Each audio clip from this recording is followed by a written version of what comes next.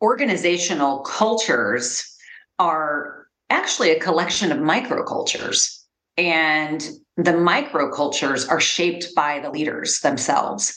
And I think what we see right now is that a lot of our leaders without sort of that big infrastructure are struggling to drive the kind of culture that they need because they are underprepared. They haven't been trained and developed in the right way to be able to take on the mantle of managing culture for their team. Welcome to the HR L&D podcast with your host, Nick Day, CEO and founder of JGA Recruitment, specialist HR recruiters. Tuning into the HR L&D podcast will help you to discover strategic growth concepts, leadership development strategies, and the values and behaviours that drive organisational change and success. Together, let's empower our workforces, diversify our thinking, and achieve significant HR success. Hello and welcome back to the HR L&D podcast. My name is Nick Day, CEO at JGA Recruitment Group, and we are specialist HR recruiters. Now remember, if you enjoy the show, please do share it with all of your HR colleagues. Please remember to review it, subscribe to it, and together we can raise the profile of HR for everyone globally. And I mentioned globally because today I'm joined by Patricia Carl, who is the CEO of Highland Performance Solutions, a boutique women-owned organization consulting firm that partners with clients ranging from startups to Fortune 500 firms to design effective workplace and organizational strategies and structures that solve a broad range of long-term strategic workforce challenges across the talent lifecycle. We know the talent lifecycle in particular has been very, very challenging in light of the Great Resignation or the Great Awakening, and we'll get into that during the course of the show. Now, prior to starting HPS, Patty worked as Chief Human Resources Officer for several public and private firms. She's worked at C-suite level with clients including Microsoft, Target Corporation, Facebook, Deloitte, Accenture, and more, as well as a number of Silicon Valley startups. She also holds a master's in social work from the University of Pennsylvania, somewhere where she also works as a guest lecturer. She's also a former practicing therapist, and as a thought leader, she's been featured in publications including Forbes, Harvard Business Review, and Entrepreneur Magazine. We are in great company today. She's discussed subjects as a guest lecturer, including conscious capitalism, empathy-driven leadership, leading in the new world of work, high-performing teams, and executive presence. So I can't wait to get involved into this conversation. I should mention as well, Patty is also working on her first leadership book, due for release in 2023. So watch this space. Of course, it's obvious with all of that to see why I had to invite Patty to the show. I can't wait to discuss all aspects of HR on the podcast. So without further ado, Patty Carl, welcome to the show. How are you feeling today?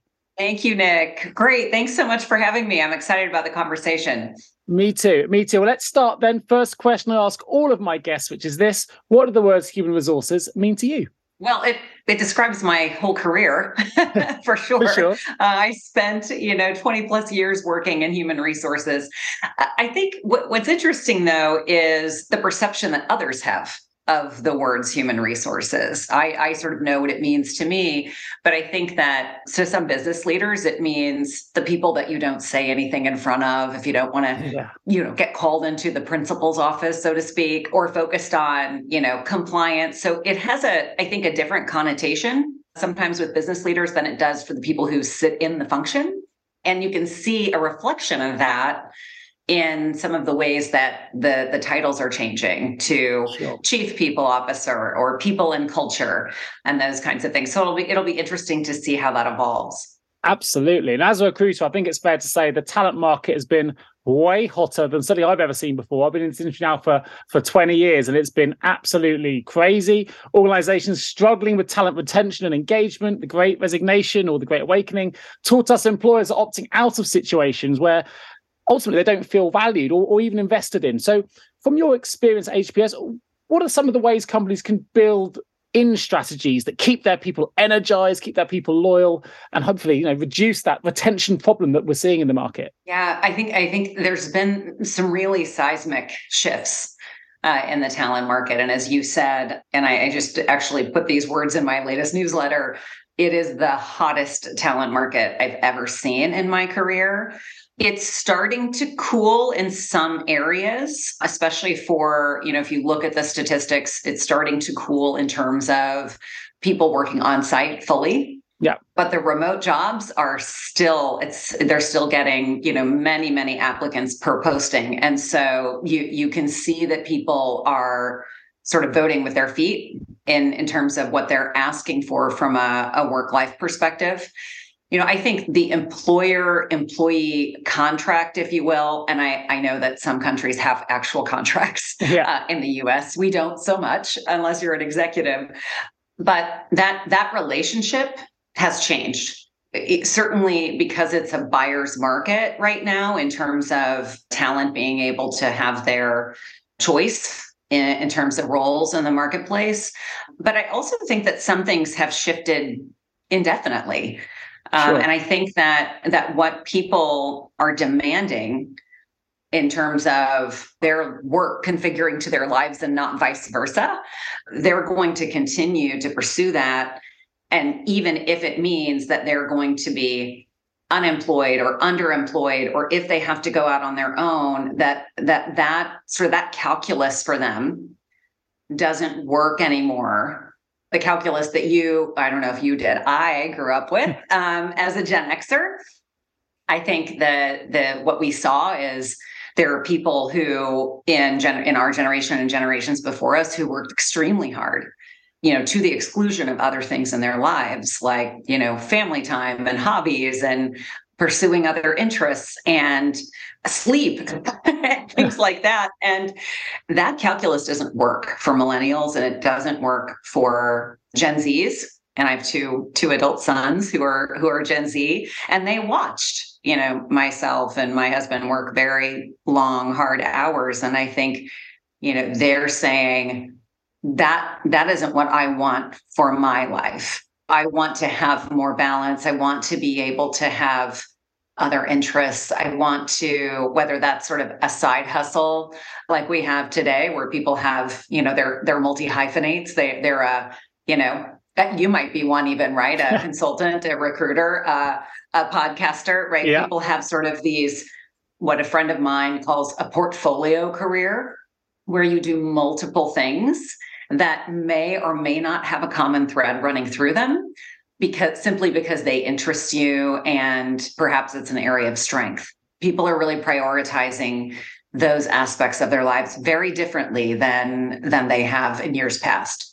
Sure. What do you think it is then where was the straw that broke the camel's back? We had the pandemic, which we know rapidly advanced things. It forced people to work from home. Funny enough, you were talking then about how we worked growing up and what we saw in our parents and things like that. I actually have a website that's dormant now called allbefore9am.com, with that whole premise where we had to get things done before 9 a.m. But we now live in a culture where 9 a.m. is almost doesn't exist anymore, right? We've got the flexible work from different locations across borders and so on. But it's rapidly advanced. We've seen that in the world of recruitment. We've seen it in the world of talent retention. I mean, it's very easy for us to say the pandemic was the thing that caused it. I would argue we were already on this journey before, but perhaps at a much slower pace. But was there something that you've seen in the market where actually there was the straw that broke the camel's back? So actually this has to change now. And if there was, what do you see as being the biggest driver now for change? It always used to be in the world that I've worked in, higher salary meant you had to move. People move for higher salaries. We're not seeing that now as recruiters. Salary is definitely not the first part of the conversation when they come to me to say, Nick, I need some support looking for a new position. What are you seeing on your side? I agree with you that there were macro trends already in flight pre-pandemic. And that was women starting to opt out of a traditional workforce because of the demands on their time and high levels of burnout. Organizations starting to think about DEI much more seriously, and people wanting more flexibility and balance in their lives. What happened was the pandemic accelerated it. And I think it accelerated it for workers, but it also accelerated it for companies in a lot of ways. So working, as I did in human resources for so many years, I was always an advocate for flexible work. I was flexible with my team and allowed them to work from home, even if other parts of the organization didn't really allow that. So I was trying to sort of blaze a trail for thinking about work differently. And from my perspective, treating people like adults, unless they prove themselves otherwise, right? Sort of starting with trust first until I see that someone hasn't earned it. the pushback I always got from leadership was, well, the jobs in my area can't be done remotely, until they could. Until they could, yeah. And so now I think it's tough for organizations to backpedal from that because they've been doing the work from home for so long. They've been productive. And so they're attempting to, organizations who want people to come back in are pointing to things like culture, because all of the other arguments and objections kind of were disproven. So it's accelerated it for organizations too. I mean, they're really grappling with how to deal with, what the talent market's demanding, sure, how people want to work today. And it certainly accelerated it from a worker perspective. So what we saw during the pandemic, from that macro trend perspective was, one, women had to opt out of the workforce because their children were doing remote learning. And it was often the women who were were the primary caregivers. And so they had to leave in order to manage the education of their children or childcare. It was a major, major childcare challenge. And then we had things like the George Floyd incident and how people responded to that in the United States, and just an outpouring of outrage, really, and demanding that organizations take a stand, which is something kind of new for organizations. A lot of times they like to kind of play the middle, sure, and not get involved. And the way that I saw the CEOs struggling with how to support how their employee base felt about some of these things, and also, their tendency to want to be to remain neutral. There was this real, sort of battle within to figure out how to address these things. To be a good corporate citizen, at the same time, they have businesses to run, right? And so trying to balance that, I think, has been inordinately difficult for the CEOs that I've worked with and the other business leaders. And it's very much driven by the demands of the people. Sure. I think you've touched on a couple of things there. I'd just like to summarize and to highlight. I think one is we've definitely gone from a work, we're now in a work to live rather than a live to work mentality for those coming in. I think that's a real positive shift. You touched on something that I think was really interesting though, which we haven't really discussed too much on the show. We definitely should, is it's been a rapidly advancing thing for workforces, for companies, but actually for those that have got it right, they've also, for many of them, I'm generalizing slightly because it won't be true for everyone, just like the pandemic and the changes aren't, flexibility isn't right for everyone either. But those that have got it right actually have seen huge positive returns, both on their bottom line, diversity of thought, the way that they operate, saving costs on, warehouse space or head office space, as cost savings we had. So actually those that do embrace it and have embraced it quickest are now finding that they're getting some really phenomenal returns on that. And it's really interesting to see. And actually, we're slowly now seeing those late adopters starting to make some changes. I see it in the world of recruitment, clients that categorically said, no, we're sticking to people coming back to the office, that now are saying, actually, Nick, we've added a bit of flexibility. We're now able to do hybrid or something similar. And they realize that they don't adopt, they get left behind. And you're right, we've talked a lot about in previous episodes about how it's impacted the employee and getting the employee engagement piece right. But actually, as you very rightly pointed out, there's been some phenomenal results beneficial results for businesses that have actually, gone wholeheartedly into these changes as well.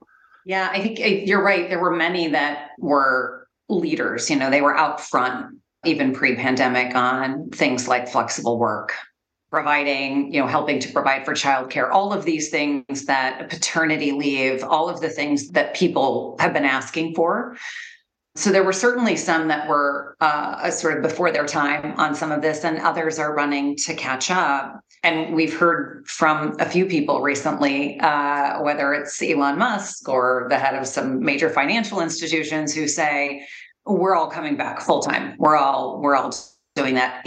It sounds to the ears of the talent market as very outmoded, very outdated to have that perspective. And in some ways, that perspective comes from a real place of privilege.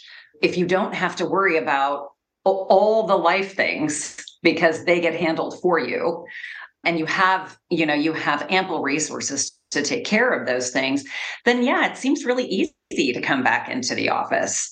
But when you look at, the average worker, there is a lot for them to juggle and still have some semblance of a life. And so I think you're right. The people who have sort of put a stake in the ground to say everyone must come back fairly quickly pulled that stake back up because they were losing.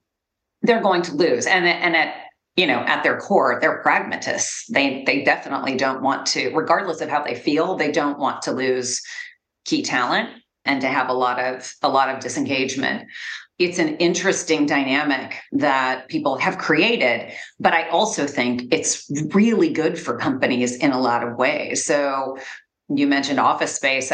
When the pandemic started and it looked like we were all going to be in it for a while, I wondered how long it would be before the CFO started to celebrate because they could shut down space and save all of that cost.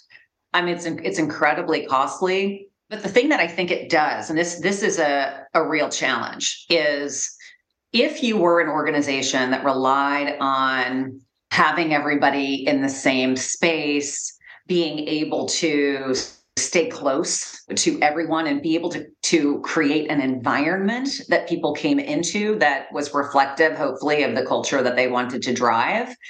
If that's missing, then how do you do that?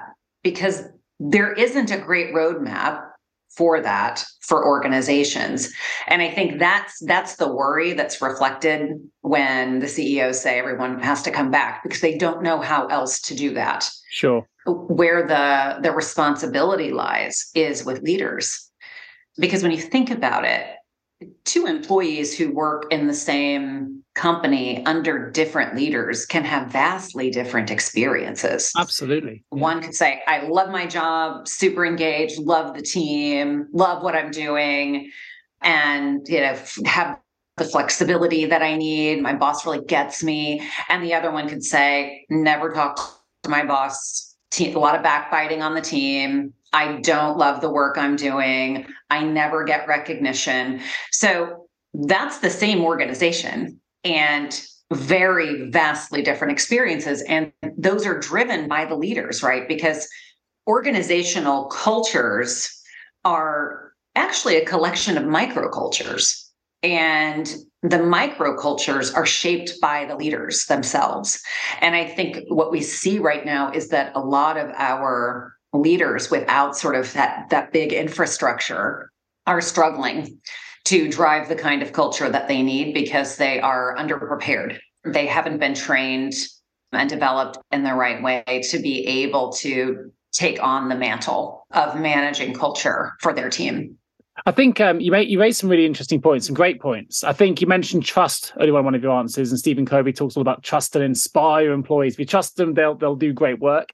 But something we've noticed, you mentioned leaders there being a critical point to consider.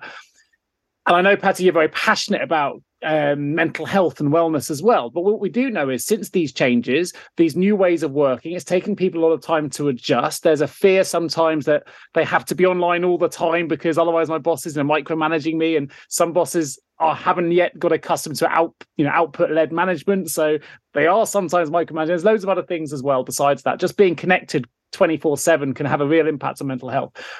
What are some of the things that leaders can do to support employees' mental health, reduce workplace stress in this new world of work, and really build up that positive work environment in the case that you just gave with that one leader versus the other? How can we foster that? Yeah, I think a few things, and they'll sound very simple, but they're not easy. First and foremost, leaders have to make people feel connected and like they belong. Like that is just an innate human need. We all need to feel like we're connected and that we belong, because we are, if you look at evolution, it's our sense of connection and community that actually made us survive as a species, right?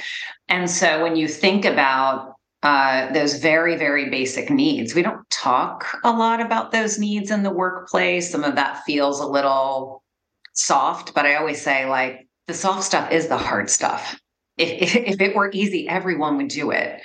And so you have leaders who don't know how to make that connection. They aren't sure even how to ask the questions, right, of their employees about what gets them up in the morning, what's exciting to them, where is that, precious intersection of, strength and interest, and how can I put more of that in your job than the stuff that you hate, right? And let's move the stuff that you hate to somebody else on the team who loves it. Like, let's be creative about letting people spend time in their sweet spot, and really playing to their own individual superpowers. That's complex, right? It's easier in some ways as a leader to say, this is the job description. These are the job descriptions. This is the way it works. Go do your job. Your recognition is your paycheck.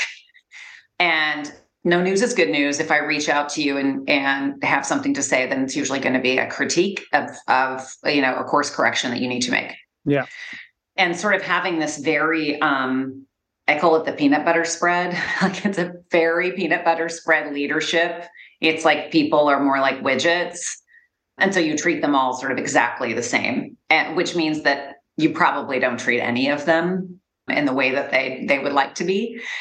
Because the alternative is to get really, to do what I call personalized leadership, which is to get really personal with your people. And I don't mean blurring boundaries, right? People, of course, we have boundaries, and those are important, but we do have to lean in more to what's going on with each one of our people. You could have a team of, 3 people, and they're all in different seasons of life. Right. You might have someone who's close to retirement. You might have someone who's just early career. And then you might have someone who is a parent of young children.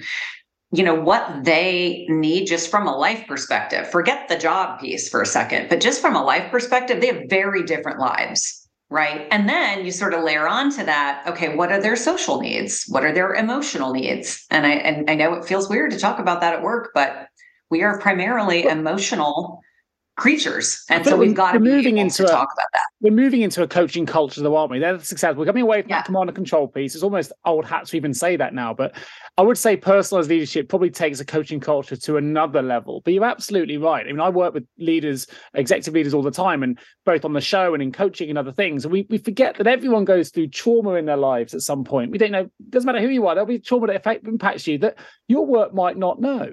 I went to a thoroughly engaging conversation by someone called Bev Thorogood, who's going to come onto the show later in a future episode, which was talking about being perimenopausal. And actually that can impact women at different ages. And if your boss doesn't know, if I wasn't aware of it, those symptoms could start 3, 4, 5 years before, actually you go through the menopause itself. So there are loads of things that can be impacting. You could be scared to come to, or to bring these things to work, therefore scared to show your best self. So as you said at the start, there are leaders that say that's your job description. But if we don't ask questions, it's really, really hard to find out how we can really impact or improve mental health. You raised something really interesting. It's I think it's a Rich Litvin thing, but it's sort of a hell yes and hell no piece. You mentioned earlier that, some people's to-do lists, or when people don't like doing something, actually that could be something else in the same team loves doing. For me, I don't like doing Excel spreadsheets and accounts, right? So it's in my job description in inverted commas, but actually there'll be people in my team that love that work. So why don't I do the bit that they hate if I like it, and swap over, right? And we're both winning. I think you just raised some really fantastic points, and I think personalized leadership, certainly from my personal view as a podcast host of this show, is absolutely the right route to be taking if we really want to get on top of this mental health challenge, which is that's a pandemic on its own at the moment. For sure, it's a pandemic, and I think that the way that we're talking about things now, and we put these things on the table much more than we used to, I think is healthy. But I also think it's complicated for leaders, because now they're grappling with a lot more stuff than they ever did before. Sure. If it was just sort of about the work and I didn't have to worry too much about the human, that's maybe easier, feels easier to me. And the other thing is that you find that leaders, we often rise through organizations because we're really good problem solvers. We're able to get stuff done, and we can solve problems, and we're efficient and effective at doing that. what you find with leadership now is that you have to really lean into curiosity, and you have to lean into vulnerability, and you have to navigate some really dicey conversations with people, and you have to talk about feelings and all of that. And so that's tougher, right, for leaders to be able to do. But it's like leaders are the difference makers. They're the difference makers in whether people, especially now, because if you're not coming into a site, a work site, then your leader is the difference maker for you. They will dictate whether you stay or you go. And the way that they show up will influence, it has tremendous influence over your whole life. I mean, if you think about, and this is really, I think, important in mental health, if you think about this false construct that we have between work and life. As an example, if you have someone who, and I recently had a coaching client like this who was really struggling with an abusive boss. It was beyond being a tough boss. It was really denigrating. That was affecting her entire life, her relationships at home, her sleep, her eating. Everything was affected. So this idea that there's the idea that we had a separation, we didn't, right? We like to think we do. We like to compartmentalize, but it doesn't work that way. And vice versa, right? If I have a lot of stuff going on at home, I have a child who has a grave illness, that's going to affect what happens at work. And so it's not if those situations happen, it's how the leader navigates them that matters. Have you ever asked yourself, how can any recruiter understand my HR recruitment challenges? Please don't give up on your hiring challenges just yet. Here at JGA HR Recruitment, we appreciate the difficulties associated with attracting, recruiting, and retaining top human resources talent. We also understand just how costly a poor hire can be. JGA HR Recruitment would like to partner with you to help you overcome your hiring challenges.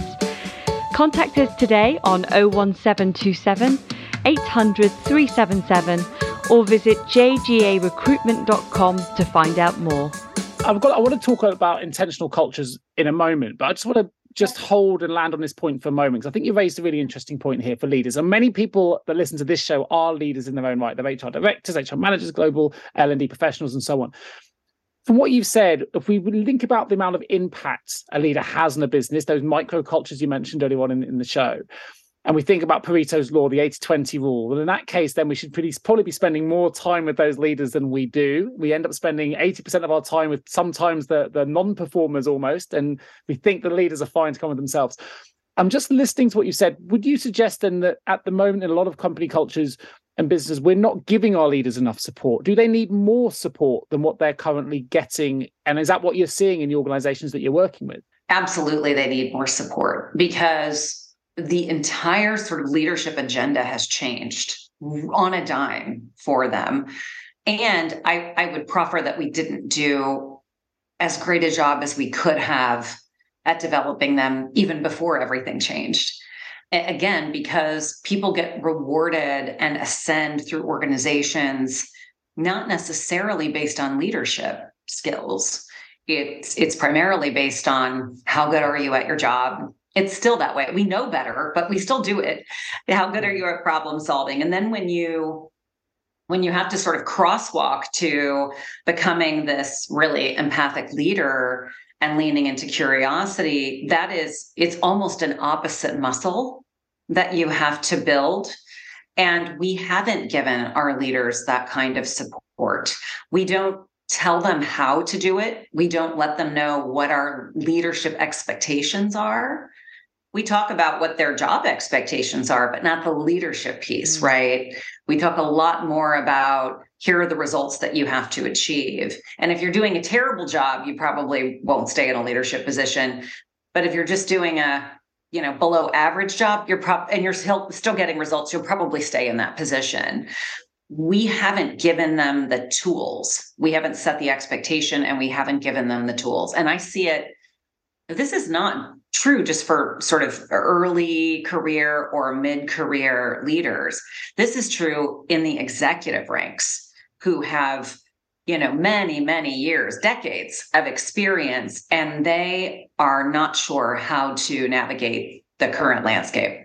Yeah, and there's an assumption because of those titles, those roles, those companies that they have the answers, right? So we don't ask the right questions. I think I don't know if it's the same in the US, but something that resonates with me, you mentioned there, was talking about the problem solvers often are the ones that get into leadership roles. Well, actually, in the UK, that's also true. But I would also say a lot of people get into leadership roles just through duration of tenure. They get to the top of their banding. There's nowhere else to go. We've kind of got to make them a team leader now because they've been here for 5 years or whatever it is. And they get that promotion, not from any, I'm not saying they don't deserve that promotion always, but often it's not because of their competency as leaders. It's because they've hit a threshold in the salary bandings or whatever. And they've gone, we kind of need to do something here because they've been with us for years. But they don't give them the training or the tools to do that. I think you've raised some really fantastic points, and hopefully lots of things are resonating with the listeners we've got here. Now, I know that we've discussed a lot about the importance of building a strong culture. We know it's really more important now that companies shift and adapt because of the Great Resignation, because of hybrid work and more. So what can leaders do to create intentional cultures, including what you referenced as microcultures? You mentioned that earlier in the show, in this new way of working. And I guess taking the question one further on, what are important aspects to ensure the company is still moving in the right direction? The company does have to set the cultural direction. There has to be an overarching set of expectations from the organization about how we expect people to show up. We have to talk about the behaviors, the values that we have, because that will be true north for all of the leaders. How that gets enacted at each, sort of within each microculture will look a little bit different. And that's okay. You would expect that. You see that in global companies all the time, right? You have different sort of geographies and the cultures that come along with that. So you'll always have microcultures. We always have had them. We always will have them. But it's up to the organization to set the tone so that those leaders have a framework within which to operate and set up their own culture. The thing that I think leaders at the top of the house often neglect to do is to set the tone and continue to talk about it. And I managed internal and CEO communications for in many roles throughout my career. Sometimes it was under me, sometimes it wasn't. Mostly it was. And one of the things that I would reinforce with them is you have to tell people what you're going to tell them again, tell them until you're so tired of telling them. You're so tired of hearing your own voice. And then they may have just gotten it. Because the CEO, often, and the other executives in the company, they sort of implement something and then they're off to something else. I mean, they've got very big jobs.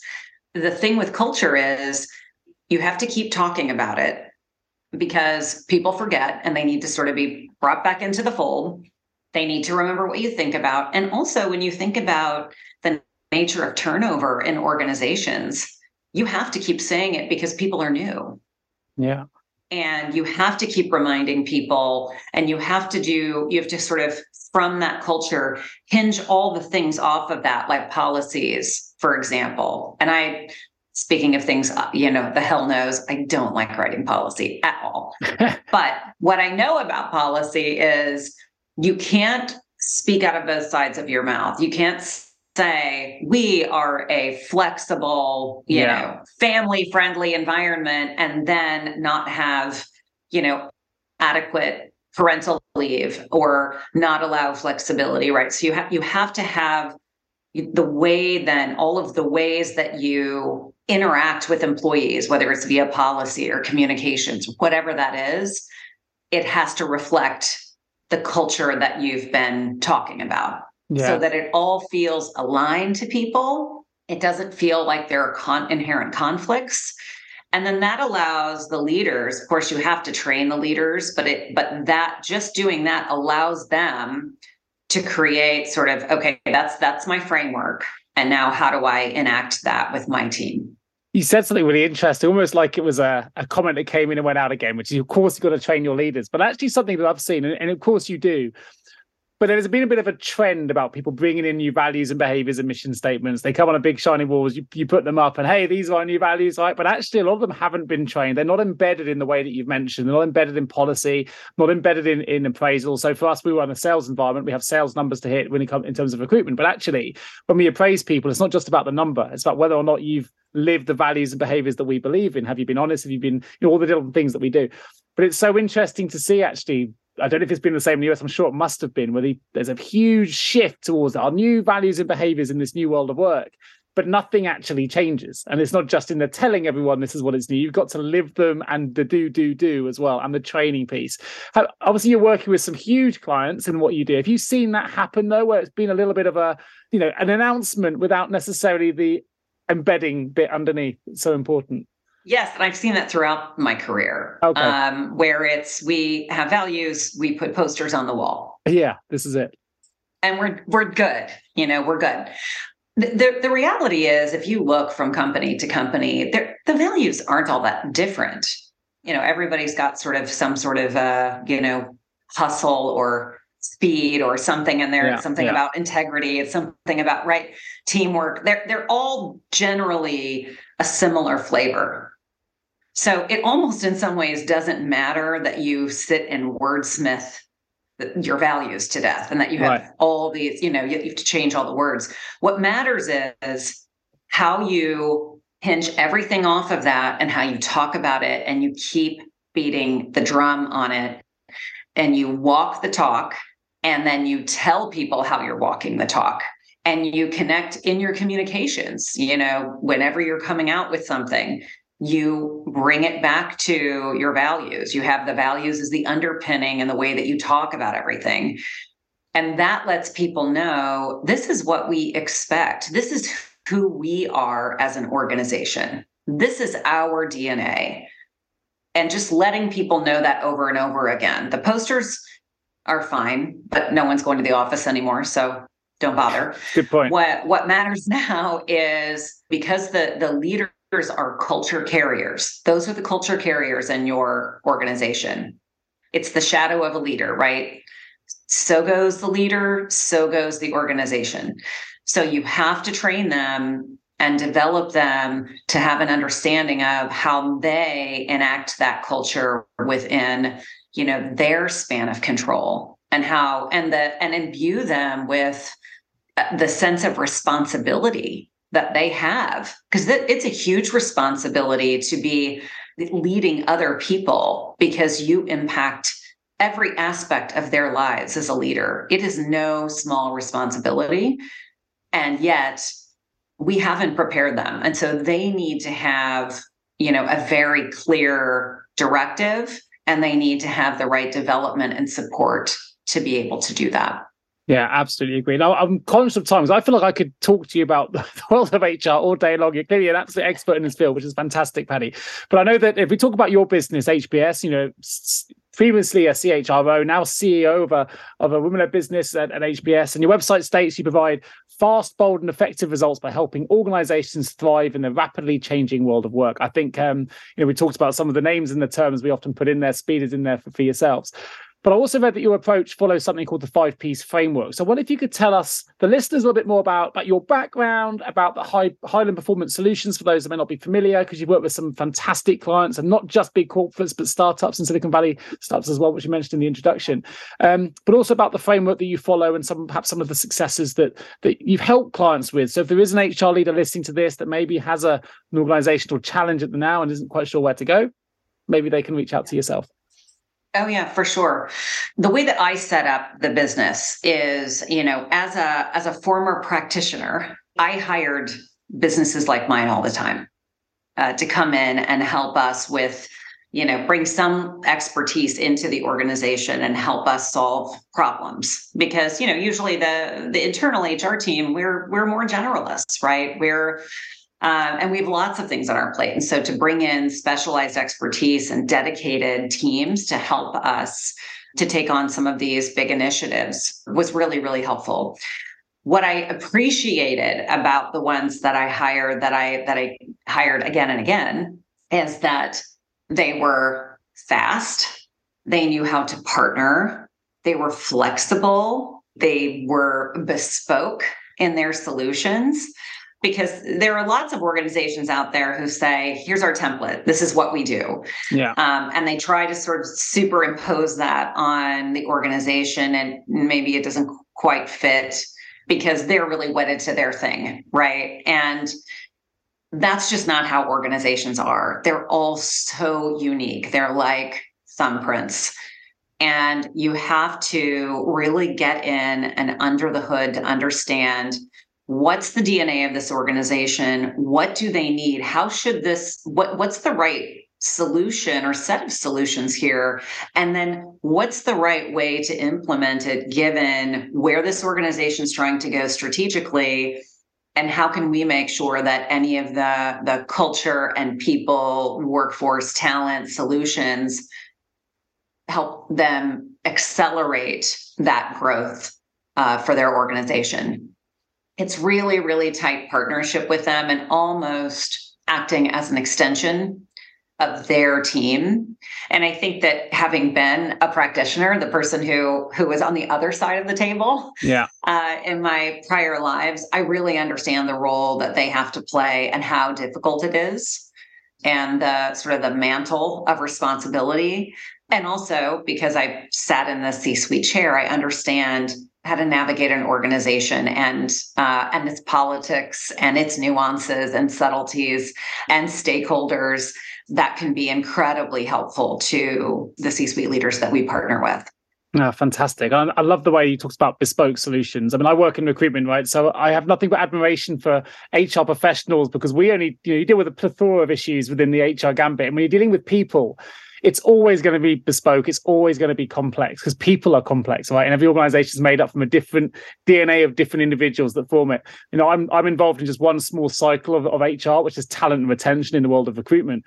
But there aren't many other products, if we commoditize people in the industry that I work in, that can change their mind last minute. You've sold something and then actually they're changing their mind, or something changes, or it's complex always. And I think the idea of giving a bespoke solution rather than one size fits all approach, especially in the new world of work, is absolutely paramount to success, really. So I have to say, and I will be linked in the show notes to your website, which is highlandperformancesolutions.com. It's a very slick site takes you exactly where you need to go. Do check it out. Do take a look at the links. You can see more about Patty Carl's background in there, as well as the other associates in the business. So well worth having a look, and they'll be able to get to that in the show notes. I'm going to open the HR L&D vault in just a moment, Paddy, but I want to have one last question. Probably not one you're expecting, but I'm going to throw it in there because I'm excited to hear, even more so now I've spoken to you today. Tell us a little bit more about your first leadership book. I don't even know if it's finished yet, but you must be getting close. That's due for release, hoping in 2023. What's it all about? Yeah, it's about personalized leadership. Great. Which is this idea that, as we've been saying, humans are not cookies. You cannot take a cookie cutter approach. And so what are all of the aspects of, each of the people who work for us? What are all the aspects of their lives that we need to understand and, attempt to meet the needs in, so that they can be most successful and bring their best selves to work? And so really looking at certainly everyone has financial needs. You and I know that that's usually not the most important thing as people are considering an opportunity, but it is still, people have to pay the bills. And so there's table stakes: financial needs, emotional needs, social needs, possibly physical needs, depending on how people work at their best. They have life needs that you have to consider. And I would even add, people have sort of energy needs, different energy profiles that they have to consider. So to give an example of that, I'm a lark. So I'm an early to bed, early to rise person, because if something is important or deep work, it has to be done. For me, it has to be done before 9 a.m. So there's your before 9 a.m. thing. Yeah, maybe I can bring it back. It's just a little twist on 9 a.m. But it has to be done. I can do, lots of things. I can work even into the evening, but it's the really deep work where I need to be in flow has to be done in the morning for me. energetically. And I think people are all different, right? I have people who work for me who really don't get started until 9 p.m. at night and want to work until 1 a.m. And while we all know that business is conducted during certain hours within each country, now that we're more global, it matters less when you work. The more that leaders can sort of shape the work around all of those needs, the more likely the person will be engaged and they will stay with you and really walk through fire for you.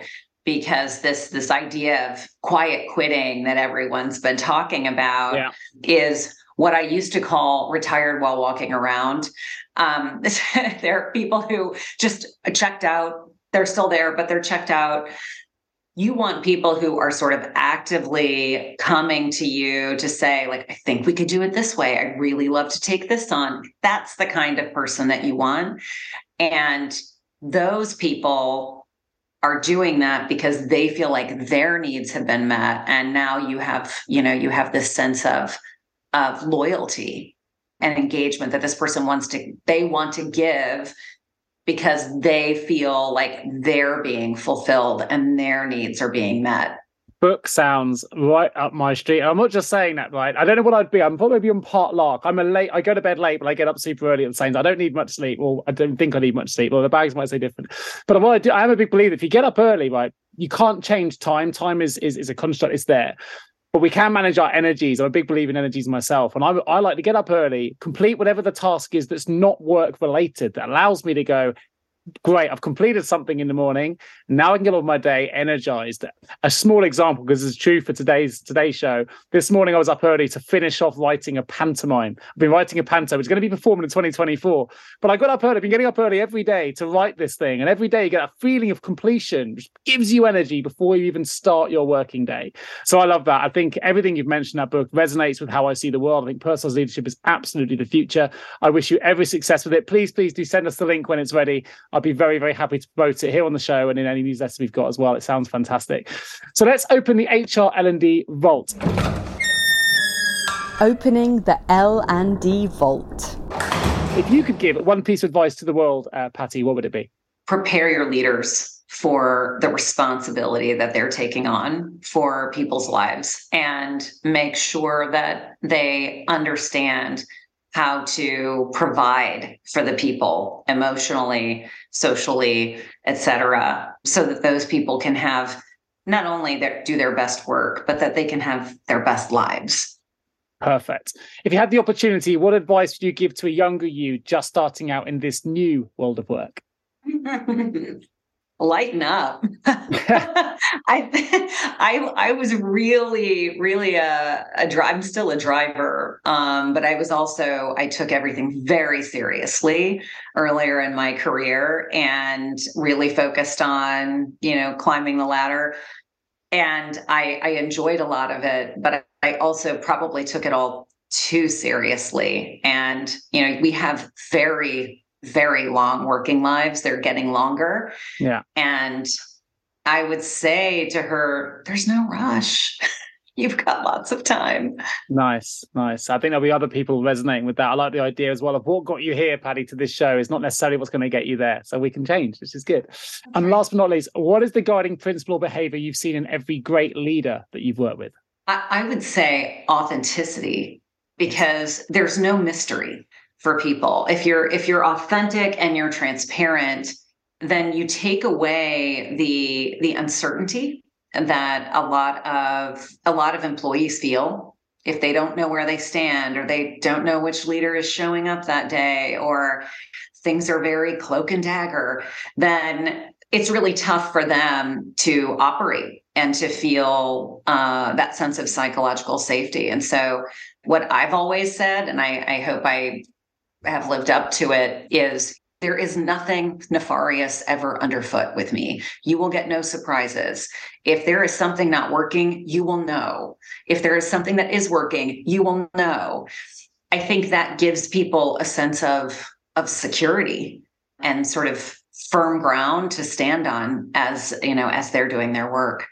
Yeah, I love that. And I think it's a good reminder that we need to celebrate our successes, not just always hit the failures, right? And you said, if you're doing something well, you will know. How often do we forget to celebrate the successes we have? But we're so quick to criticize when something goes wrong. I think it's wonderful advice and a great way to end the show. Of course, there are a number of links that I would like to direct our traffic to here today, because you need to go and see this site. It's highlandperformancesolutions.com. There will be a link in the show notes to take you straight through. There's a link there as well. It's all about leadership development for those that are interested in finding out more, and what Patty said today really resonates with you, then definitely check that out. I'll put a link into Patty's LinkedIn profile directly as well. It's Patricia Carl if you're looking out, but there'll be a link there.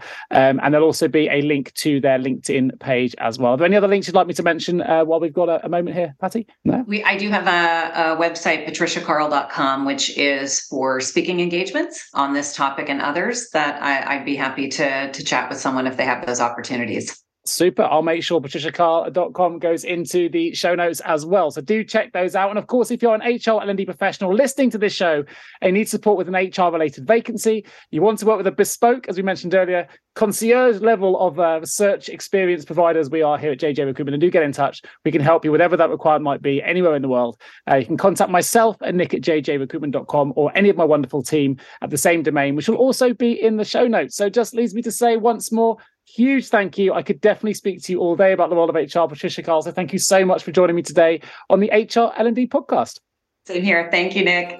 My pleasure. Thank you so much for tuning into the HR L&D podcast with your host, Nick Day, CEO of JGA Recruitment, Specialist HR Recruiters. If you need any help with the current HR or L&D vacancy, then please get in touch with Nick and his team. All contact details can be found in the episode notes. In the meantime, to make sure you never miss a future episode, please subscribe to the show through any of your favourite podcast channels. Till next time.